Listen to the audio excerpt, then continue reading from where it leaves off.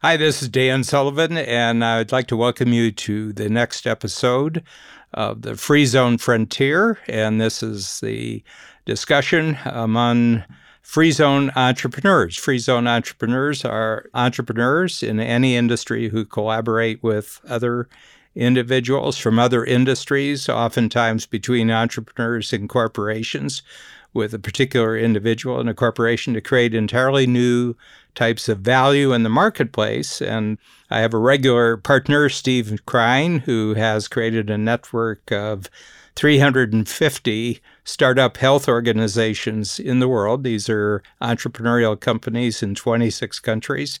And he's created funding for these entrepreneurs to each create solutions in 9 or 10 very, very important areas of healthcare and medical science.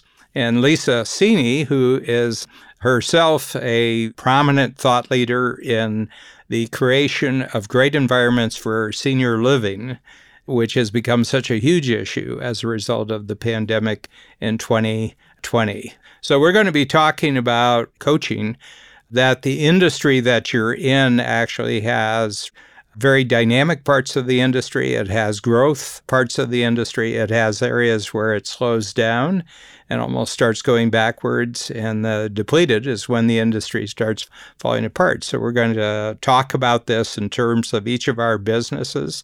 And then is there a common map that we can all look at in terms of, how anybody in any industry could understand what part of the industry they're in, what kind of value they create to which part of the industry, and where they are. Are they in a good part of the industry? Or are they in a dangerous part of the industry? So this is going to be a fascinating conversation. And this is the Free Zone Frontier. So when you think about the future of senior care, and you're really talking about senior care with all the bells and whistles, and bringing as much of normal life into the setting of a senior environment, how much of that requires coaching of, a lot of different parts of that entire package that you're putting together? How much would really require custom design coaching? I think quite a bit, actually. Right now, it's kind of a one-stop shop. Everybody gets the same thing, and it's not prescriptive. And it really needs to be customized and written out for exactly how the person feels about it. Everyone has a different risk level.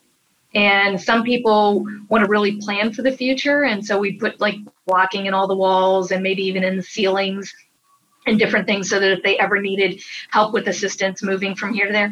And other people are like, no, screw that. I don't want to have any of that. I'm not going to put my money towards that. When I need something, I'll get it. So I think you really have to look at where someone is from a risk standpoint, from a health standpoint. There's a lot of people that we meet that are 65, 70, and they think they've got 5-10 years left in them. And then the circles that we surround ourselves in, you're 156.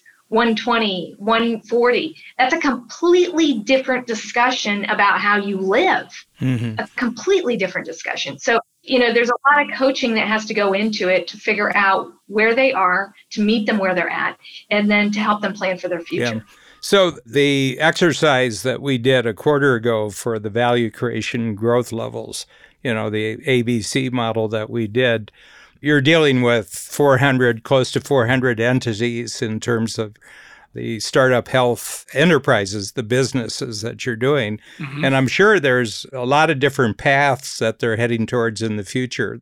It's not a common path, it seems to me, that almost each of them will be about 20% different from all the rest of them in terms of their own personal aspirations, their ambitions, what kind of jurisdiction they're in, how are they connected into the global system and everything like that. But as far as Lisa goes, what I'd like to ask you is, this has got to be one of the most complicated. Children, for the most part, have been getting a lot of care. Beginning of life has always gotten a lot of attention. Stephen Palter said, by the time you've been through the pregnancy in the first 6 months, you've spent most of your medical budget for life. But end of life is going to become much bigger because we're in an aging population. Plus, you have the express train, the boomer generation, all moving practically, I don't know when the last one is officially 65, but we're moving close to it. So this coaching of all things senior seems to me to be vast and endless. It is. It is vast and endless. Part of it is because it affects the family so much. There's really nothing else that affects a family like this. When you have young kids, the grandparents or great-grandparents don't necessarily have to be involved unless they want to be. But when there are seniors involved, when it's your parents or in-laws, everyone's involved. Everybody's holding their breath every time somebody has a surgery. Everyone's got my sister's not doing the right thing. And all the siblings get involved, all the way down to the grandkids or the great-grandkids. So it filters down. Yeah. Part of it's because there's money involved. The legacy can be spent down and people feel very differently about that. The other thing is an adult that doesn't have their faculties is a lot harder to take care of. When you have a child and you say, you're not allowed to do X, Y, and Z, they're not allowed to do X, Y, and Z. But when you have an 85-year-old that shouldn't be driving and you have to take away the keys, that's a really hard pill. Then also to watch and make sure that they're protected. Yeah. I'm now the online dating expert for AARP, and I've been married for 30 years, but it's because a lot of seniors are doing this online dating, and how do you protect them? Make sure that they're not giving out their address. All these little things. There's a lot of scams going on there, but they affect the family. I think that's the biggest thing, is when you're younger, it's not as big of a deal. Yeah. Steve, before we get on to yours, I'm sure you have some thoughts about what Lisa's talking about here. Fascinating, Lisa. I have a question that I was thinking about as you were describing the uniqueness of the nuances of working with seniors and how much work you're doing with people who are also working with seniors versus the seniors themselves. And I would imagine that, especially on this theme of coaching and other things, that there's not dozens, if not hundreds, if not maybe even thousands of entrepreneurs and organizations who what you just described would be invaluable to them. And do you work with entrepreneurs and others like yourself versus just the end consumer, especially in the free zone area? Yes, and that's what the whole mansion is about. It's about collaborating with not only my competition, but with manufacturers. So Shaw Flooring, which is a Berkshire Hathaway company, billion-dollar company, they have a data mining floor that they haven't rolled out yet. So it's like a little Harry Potter. People walk across it, and then when somebody falls, you can call 911 or a caregiver. So that, working with them, tweaking the products, there's probably, I'd say about 25 manufacturers that are collaborators that are going to be part of this, that we're working with directly to help tweak and then get instantaneous feedback from the real people that are using it to see value in it. I think there's a whole Rubik's Cube, for lack of a better word, that everybody looks at one little side and they don't realize all the different sides that every time you're trying to solve the puzzle, it affects somebody else negatively. Just getting the IT portion of this together has been way more challenging than I ever expected. So trying to get everybody together and to work towards a common goal has been a big challenge, but it's also, I think, what this house is going to do. Yeah, the interesting thing that really strikes me as a global issue in all industries is just the complexity issue. And my feeling is that the coaching is because of the complexity. Okay. And that is that complexity is always going to be ahead of our clarity and our solutions to complexity. Okay. Can you think about what the airline industry is all about right now after 9 months? I mean, first of all, every airline is in a startup mode right now. So there's probably going to be a huge shifting of their leadership at head office. I mean, there'll be buyouts, so there'll be completely new owners of the airlines. And one of the things is their schedules have been in place for 40, 50 years. Like if you look at United, their schedules, they've bought 18 airlines to create United Airlines. And every time you buy their schedule too, you buy their benefits package, you buy their seniority, you buy that. So that's just one industry. And then, multiply it by, hundreds or thousands of different industries. They interact with each other. All these different industries interact with each other. So it's an interesting thing. So if you just accept that the complexity is the water for us fishes, we're all swimming in complexity, and there's no solution to it because we have met the enemy and the enemy is us. We're the ones who create all the complexity. Mm-hmm. So, Steve, just in terms, you have the big goals, and yours, at least, you have an advantage because there's endpoints or there's breakthrough points, for the moonshots that you have. Okay. And things can get focused towards that. Technology, training, law, regulations can be all moved towards some of those. But there's a huge amount of complexity. If you took all your almost 400 businesses and just dealt with the issues that individually they each have to deal with in their separate, locations and environments, I'm sure that each of them can keep you busy for a couple of days talking about their complexity. Yeah. And what's interesting is that therein lies, I think, the macro opportunity for not just our organization, but the entrepreneurs who are in startup health to benefit from being around other entrepreneurs who share both values, mindset, and long-term vision. Because I think, and healthcare is a unique animal in that the aperture is so narrow towards the next 12 months or 24 months, or right now, maybe even the next 3 months.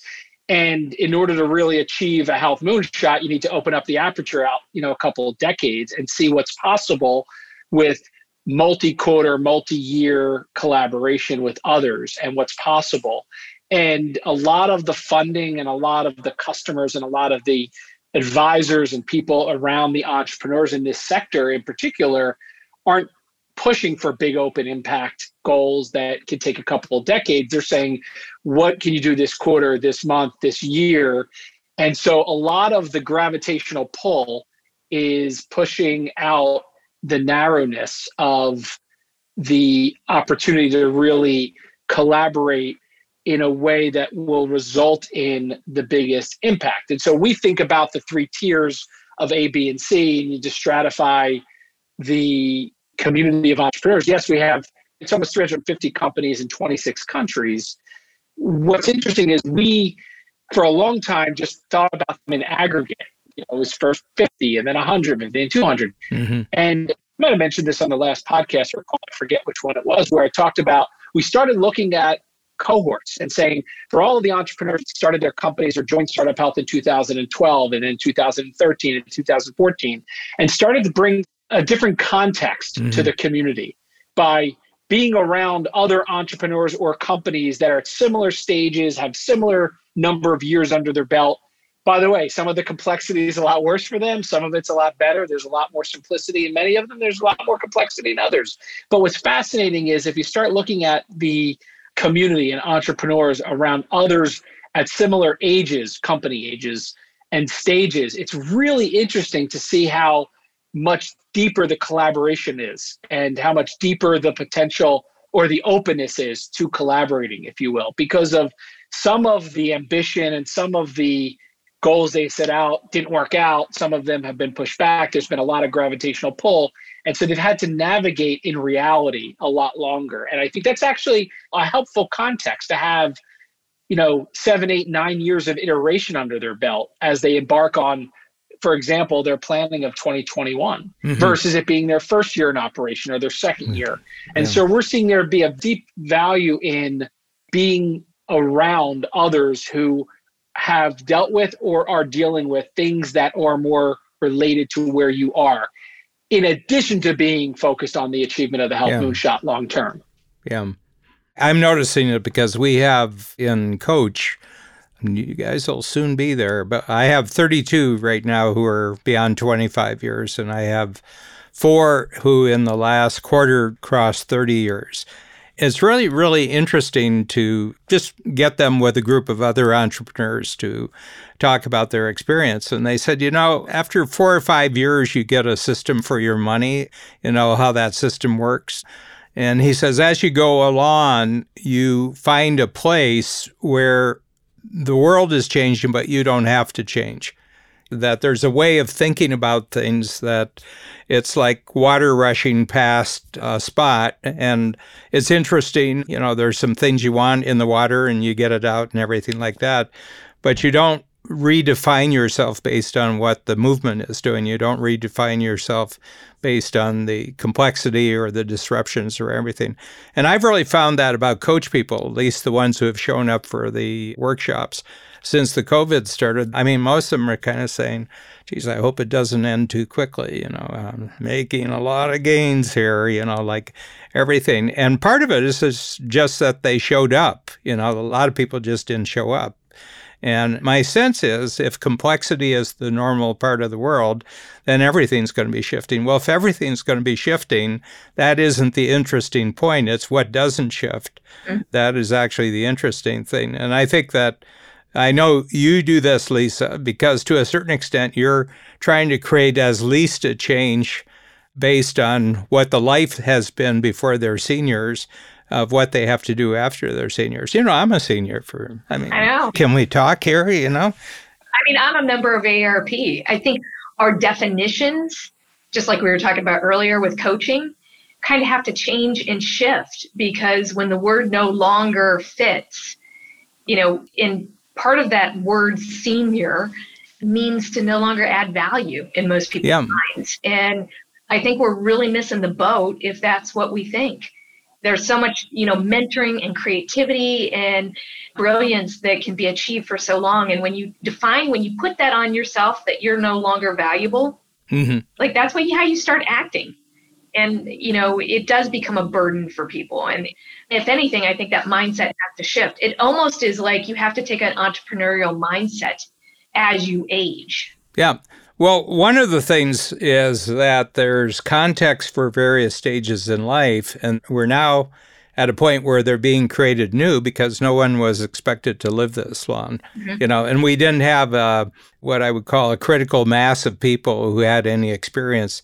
I mean, there's roughly 70 or 80,000 centurions in the United States right now, people over 100, and they're doing lots of really, really great testing with these people and asking them conversations to see if there's identifiable characteristics, physiologically, obviously, but most of it's mindset. They're just finding that there's kind of like mindset indicators, personal habits or anything like that. There's drinkers, there's even smokers over 100, and so they have some anomalies that they can't make a general rule for the rest of the population because, look, who just celebrated their 100th birthday, So my sense is that this is entirely new territory because we just haven't had the territory to map out, whereas an enormous amount is known about early lifetime and the emphasis on getting new individuals born properly and raised properly and everything. There's enormous emphasis,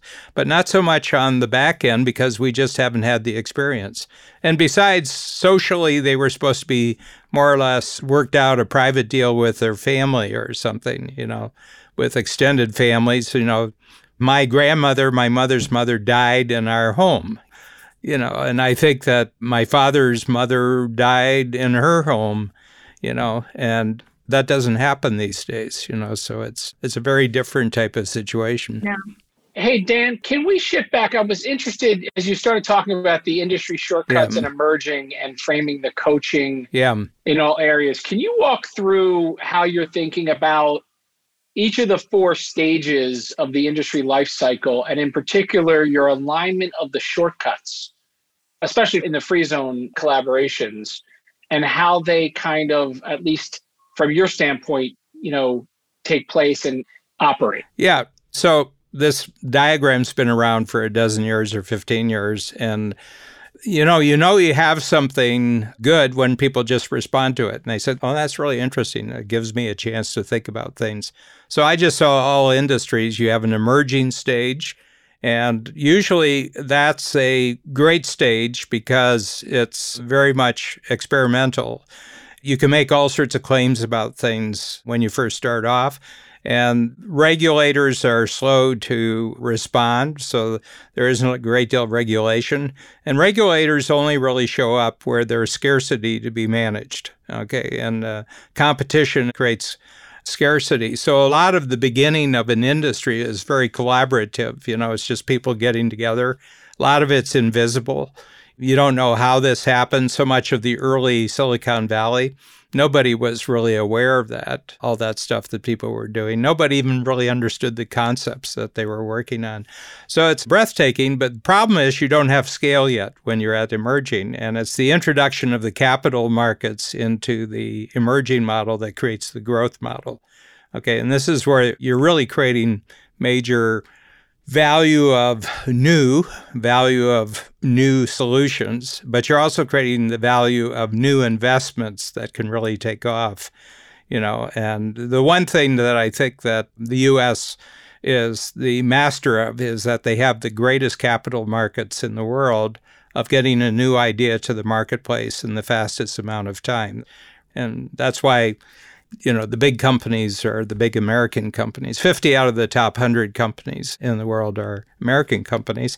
And the U.S. has a rule that basically you got a good economy if somewhere between 15 and 20 companies make it past the billion mark in market capitalization.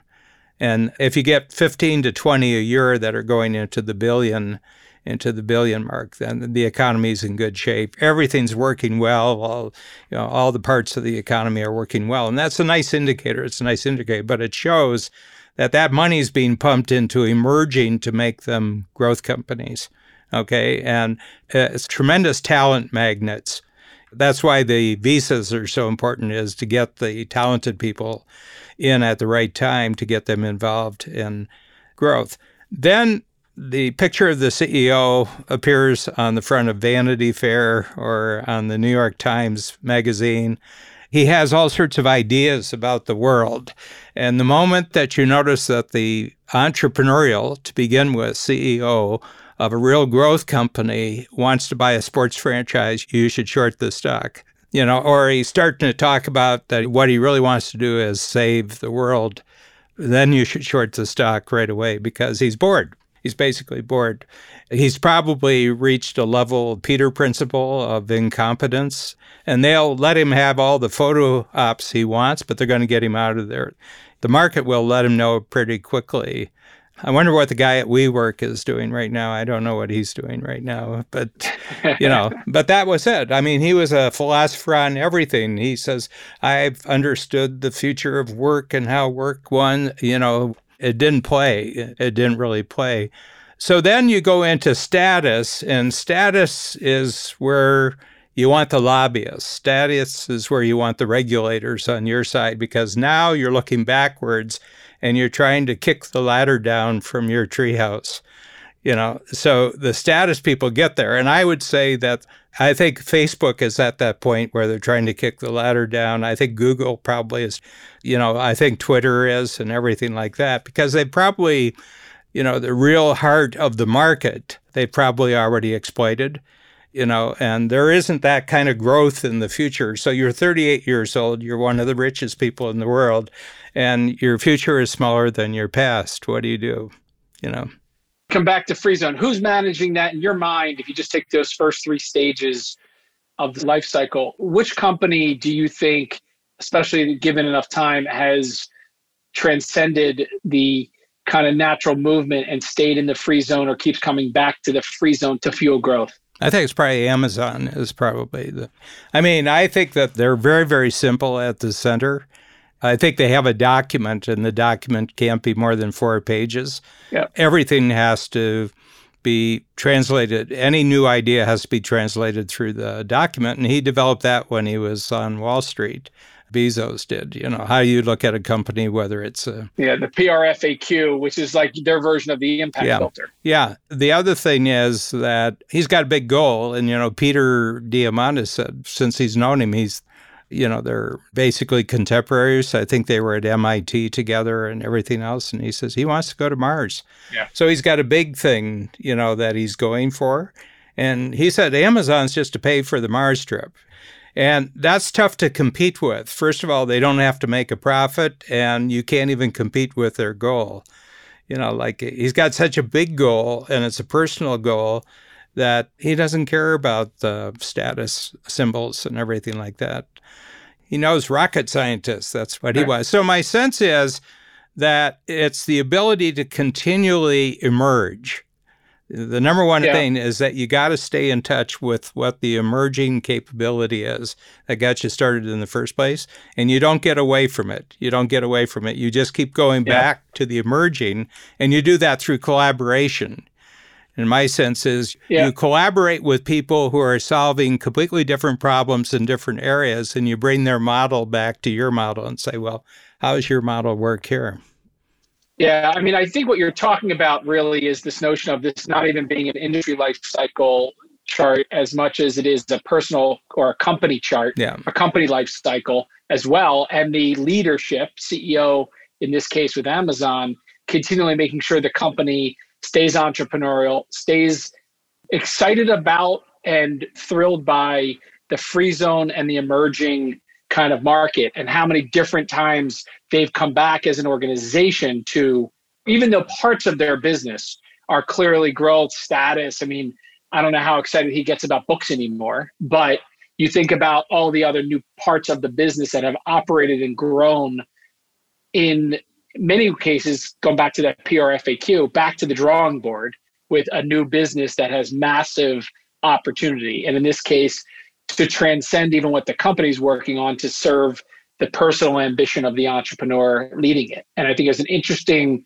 connection back to not just looking at this as an industry life cycle image, but a visual on your company life cycle and how important it is to stay in that zone. You know, I mean, in my own, much smaller world than Amazon, I've got to be scared every quarter that the next quarter's workshops are not going to be as good as the previous quarter's workshops. So I think one of the things that happens to companies as they get into the growth stage is they think that they've got the permanent formula for going forward, and you don't. And the moment that you try to blueprint fear out of your future, you're in real trouble. Yeah, that's it. Motivator. So I cut you off before you got to depleted, but you kind of framed the emerging growth status. You got the Amazon piece coming back to a great example of somebody or an organization and a leader coming back to that. But talk about the jump from status to depleted and what the organization looks like as much as what the industry looks like. Well, you start at the status stage, you start losing your brightest people. Okay. I think that that's the big problem when you have a growth organization is that, first of all, people get a reputation because they've been with your growth company, and emerging companies pull them away. And the other thing is, it's not as exciting now in the really successful growth company as it was when it was a chancy emerging company. Okay. And there's some people who they're extreme sports type of people as it comes to entrepreneurism. And if there isn't, the next cliff that we can see if we can get from this side to that side. And stock options really don't do that with them, and a lot of them have paid a huge price personally for the path that they've taken. So I would say that I think that's the big thing. And so it's a talent loss. There's a brain drain that happens. And on the outside, they've got the PR companies, they've got the advertising companies, they're great packagers, and they've got that. They have a great front stage, and they can pay for the front stage. But backstage, they're losing brain power, and they're losing ideas. And whether your ideas get accepted anymore are not about the ideas, they're about your political status inside the company and everything like that. And then once it turns off, I think it's almost impossible. Apple is one of the few companies that I ever saw turn themselves around because they were a quarter away from the ditch, and they turned it around. Now it's the most valuable stock in the world. And I think Apple is too, but nobody knows what goes on inside Apple. I think Amazon talks about how they do everything that they do. So I think they're greater teachers than Apple is. Yeah.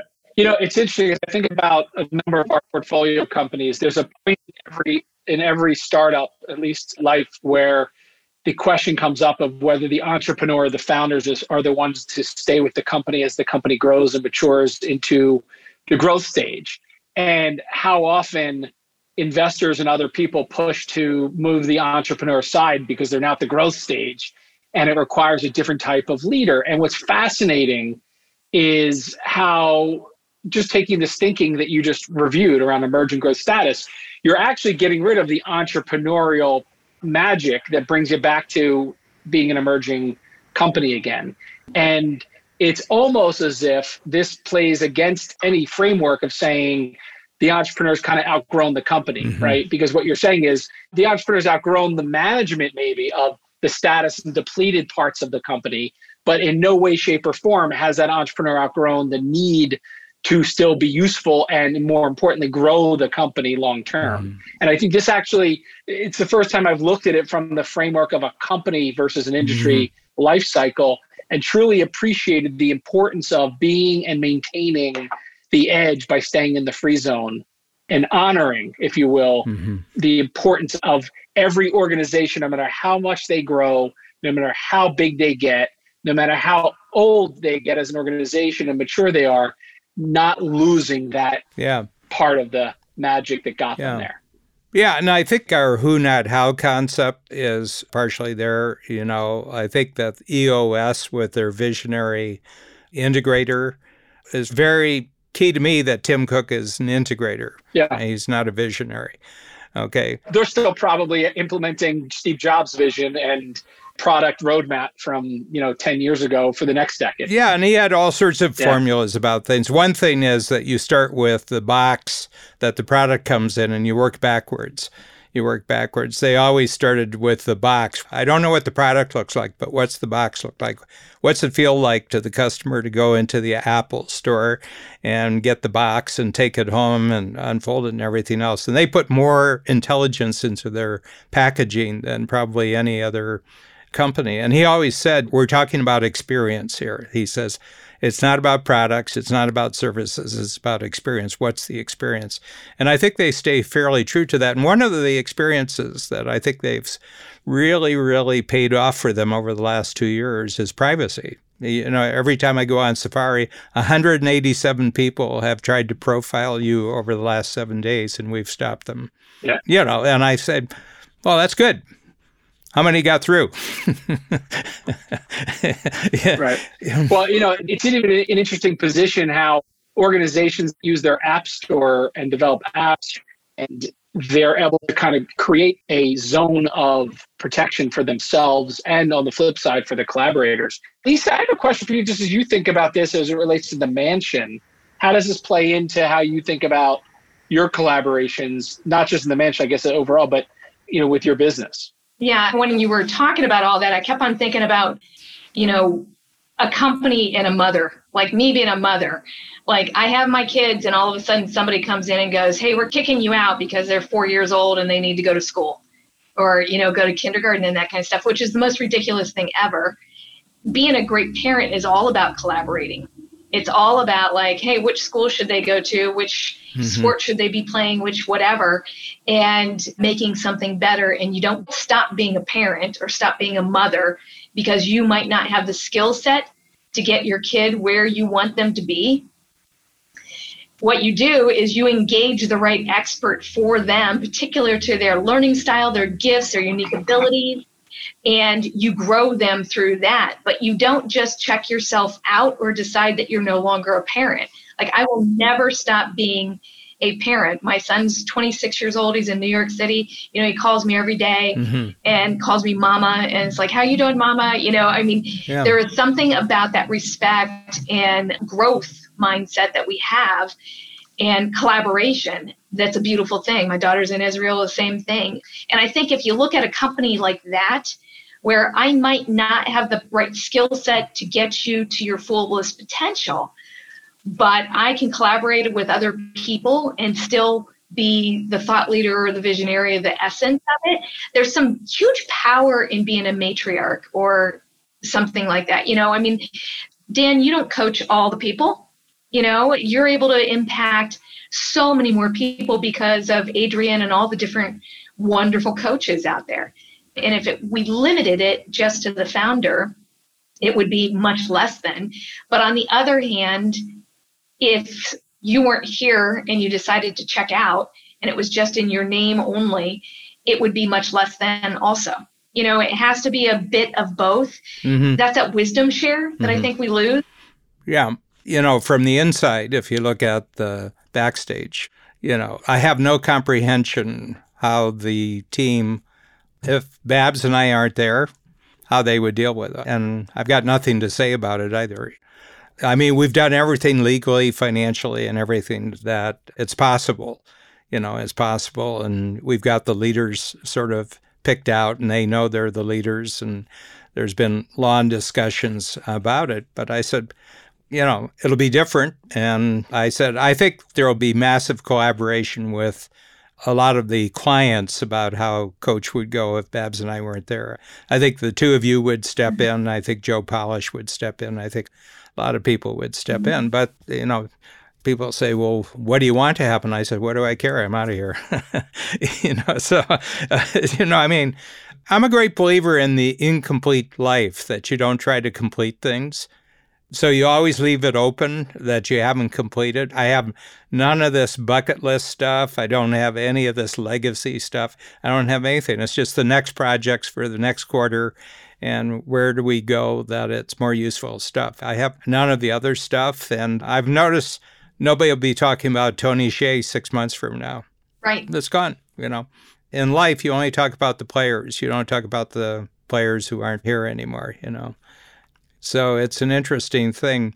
But my sense is that this industry life cycle, and essentially, if you stay at the emerging stage and you keep an understanding of the DOS issues of the whole cycle, that you will always be creating new shortcuts that the most aspirational people will find valuable. And that'll create the new emerging industry. Like, it's not one person, it's dozens, hundreds of people who are creating the new industry. It seems like a commitment, right? It's a commitment to stay in a zone as an entrepreneur, and even as your company grows. And going back to the tragedy of losing such a great entrepreneur like Tony Hsieh and hearing about it this past weekend, is this notion of the almost infinite amount of innovation and other things that he could have impacted if staying in that zone, right? And I read about over the weekend of the tributes and things, these incredible things that he did develop, whether it was at Zappos, whether it was in Vegas, whether it was the countless entrepreneurs that he helped. And he worked magic in that free zone. Yeah. And I think about, as entrepreneurs, being able to live out your life, regardless of how short it is or long it is, staying in that free zone, even if your company outgrows staying in the free zone as a major part of the revenue streams and the major part of the growth. And I think that's an actual interesting nuance, especially in the startup world where companies grow and mature from pre-seed and stage to early to later stage companies. And then there's pre-IPO, post-IPO, and the notion of, does the whole company move through an industry life cycle, or does the company move through it, but the leader, the entrepreneur, more importantly, that innovation stay in that zone forever. Yeah. So that there continually is that. I think it's an interesting nuance, especially for my community, where the question is often pushed towards the entrepreneur's usefulness in their company. Not that he's the greatest public example, but the one entrepreneur who fascinates me the most because of his thinking is Peter Thiel. His whole thing is try to get through your entire career without competition. You're thinking wrongly if you're saying this will outcompete this will outcompete that. He said, you're not looking at the right thing here. You're not looking at value. You're not looking at innovation.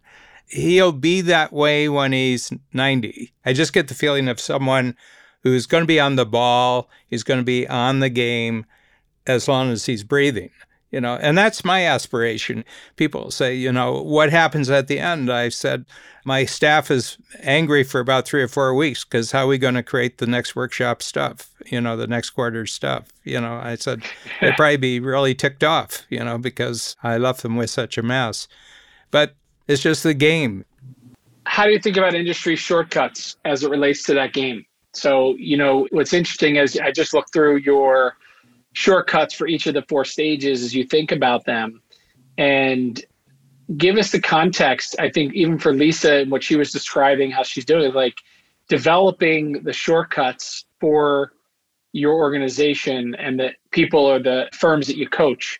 How does that connect in here? Well, I think you start with the individual, that in our case, we're starting with the entrepreneur themselves. And their problem is that they're not self-managed enough that they can attract good people. I would say that every entrepreneur, they just don't have this personal self-management. One is the way they handle their days is a mess, but they don't have a future that's very compelling. They have cash flow goals. They just want to make it to the first goal, but it's not very compelling to someone from outside. Okay. And whenever I hear people saying you can't find good people, and I says, the reason why you can't find good people is because good people aren't looking for you. That basically you have to be a compelling individual. And the first thing is you have to look like you have your act together. Okay. Because people don't want a new job so they can clean up other people's messes. They want to be part of something that's growing. They want to be part of something that's exciting. So I think in the first 2-3 years, we work on self-management, time, money, relationship, purpose, and then you can make the jump where you've got a self-managing company. Then it starts getting interesting because now you can look at real growth. Okay. And a lot of that growth just comes from the fact that the most important person in the company isn't doing stupid things. I don't think anybody in my company can ever criticize me that Dan's not working on the most important stuff. I'm always there and I'm testing it. The other thing is the being in touch with the most aspirational of your clients, I think, is really the most important thing. Your future is being created by your conversations with your clients who have the biggest ambitions for themselves, because what they need as a value creation proposition hasn't been created yet. You've got to create it with them. Yeah, I noticed on that shortcut list, it made me feel, it was a ton of stuff they had filled out, but I started to realize that my whole company is created around shortcuts. That's the value proposition that I bring, is really how do I make it easier, faster, cheaper? It's all the shortcuts. It's all those little tools and helping other people, like recognizing that there's a better way to do it and then writing it down and coaching somebody else through that. I mean, I think there's no greater high than when you see somebody that you've coached through it, hit the ball further, and it's the same person. Mm-hmm. You just tweak a little bit. You give them a little bit of knowledge and you tweak a little bit, and then all of a sudden their drive is 300 yards. I mean, yep. That's not a bad feeling. Yeah. Yep. Steve, what about you? It's funny because I've been going back to the old simplifier multiplier framework. There's this third person or third rail of complexity, right? So who's the simplifier, who's the multiplier, who's adding complexity? What's interesting is that I feel like maybe it was 2 or 3 workshops ago, we talked about shortcuts as a framework. And I started thinking about the fact that we really provide shortcuts to simplify the complexity of achieving health moonshots.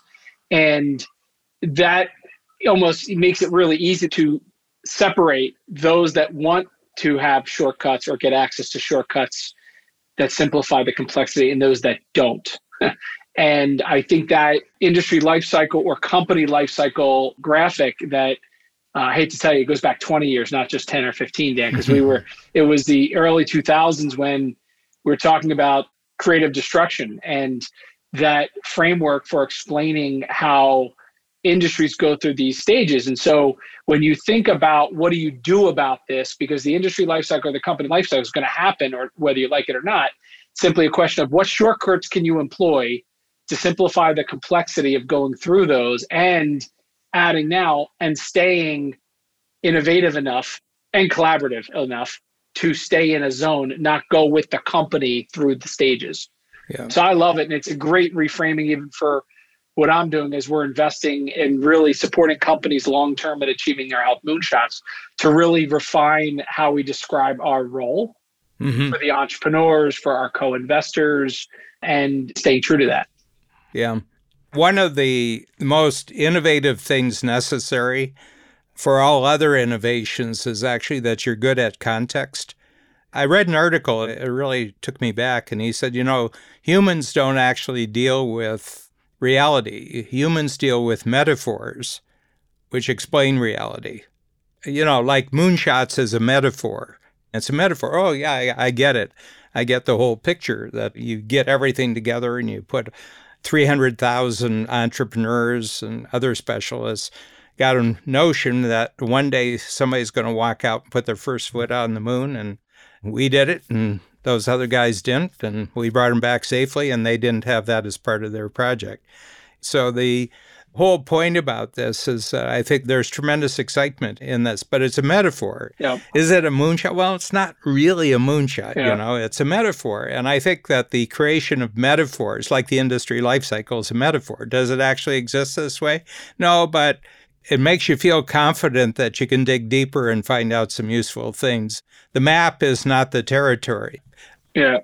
The metaphor helps simplify, right? The framework. It's interesting because as you just described that, what came to mind quickly was the vaccines for COVID both came from collaborations between massive organizations, pharmaceutical companies, and startups. And it was actually a different mindset, right? The pharmaceutical company didn't do it on their own. The startup didn't do it on their own. It was a collaboration where they both brought their unique abilities to the table. But I think that the two vaccines that we've seen announced, over the past couple of weeks, coupled with Elon Musk and NASA's collaboration and gone back into space with private and government collaboration, I think that we're now seeing really great examples within weeks and months now of massive collaborations where even though these organizations were incredibly large and complex, entrepreneurial breakthroughs were able to happen because they stayed in that zone. And I think that doubling down on that metaphor actually for me was like, again, why I keep using Health Moonshot as this massive collaboration example.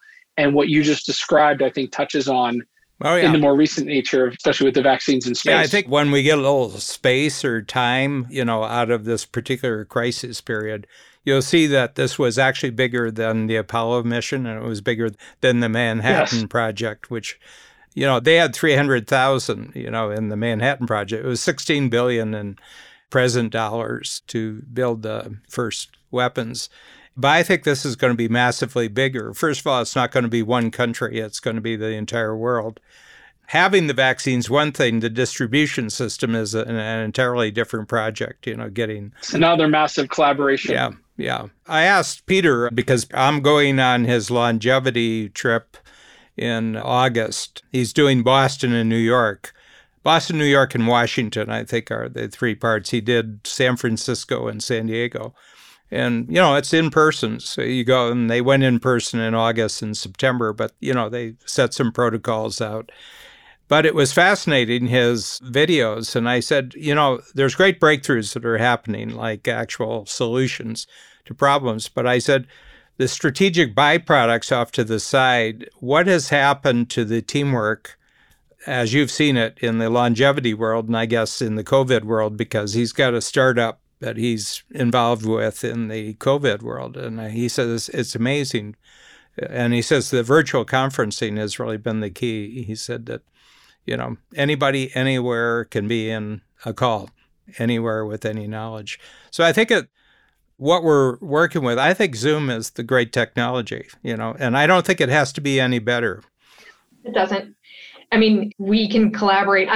For drawings and things that we're doing, anybody can draw together. They can do what they want. We're right here. There's no barrier to, how I see you, Steve, and be able to recognize your facial, recognition and whether you're happy or whether I'm taking a note. There's just immediate connection. Yeah. I was curious when you both were talking that it brought me back to when I did the Air Force and I was asked to sit in on a project management debrief and write a white paper. And I came out and they said, how would you do it? And I was too ignorant to not know my place. And I basically said, well, I think you're doing it completely wrong. The private sector would never go about this way.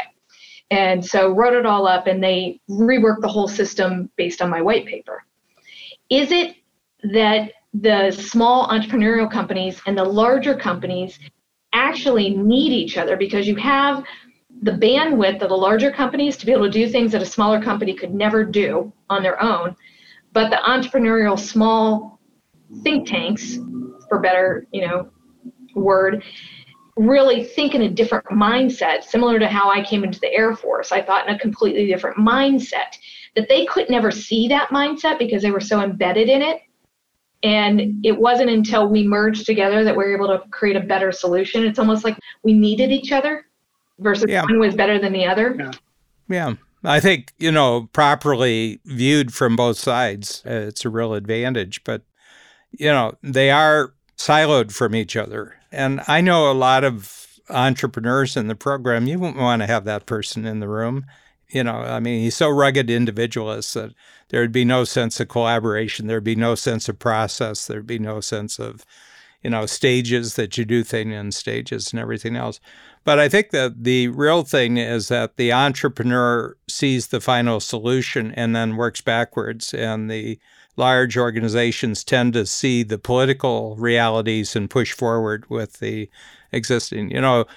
Thomas Kuhn is still a great book to read, The Structure of Scientific Revolutions, 1960s.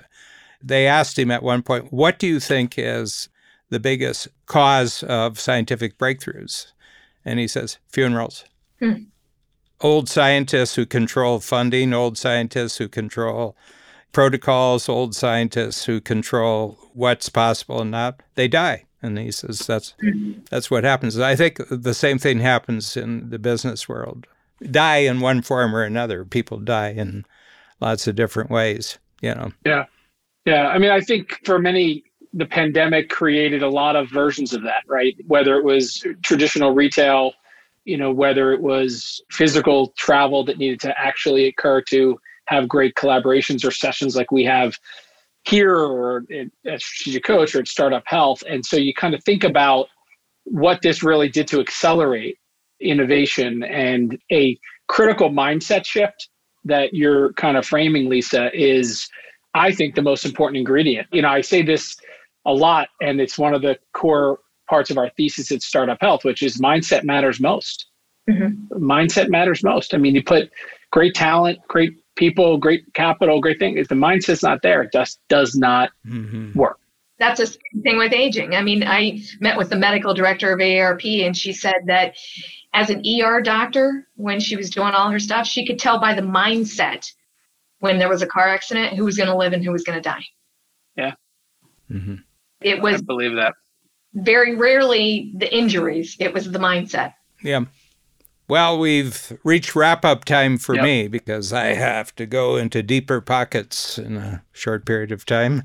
I wonder what's in those deeper pockets anyway. But they have 1 million listeners, so that appealed to me. And they're going to talk about who, not how. So, yeah. That's awesome. Congratulations. Excellent. Dan, what's your biggest insight from today's session?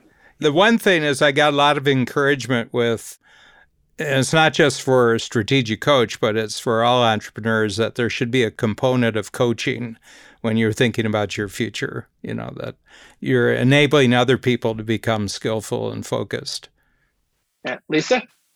I think the shortcuts, and how I can coach other people through that. I think because they are more of a unique ability of mine, I didn't value them as much. And so quite often we kind of leave off the table the things that are easier for us. Excellent. And mine is the framework of the good old industry life cycle framework applying to a company framework as well, and the importance of staying in that free zone emerging as the entrepreneurial leader and visionary, and not letting yourself go into the growth part of the business, because therein lies, I think, the challenge to get caught up into hitting status and hitting a different trajectory for the organization. So this was great. As always, Lisa, great to see you. Dan, always great to have these conversations. You as well. Thank you. Thank you.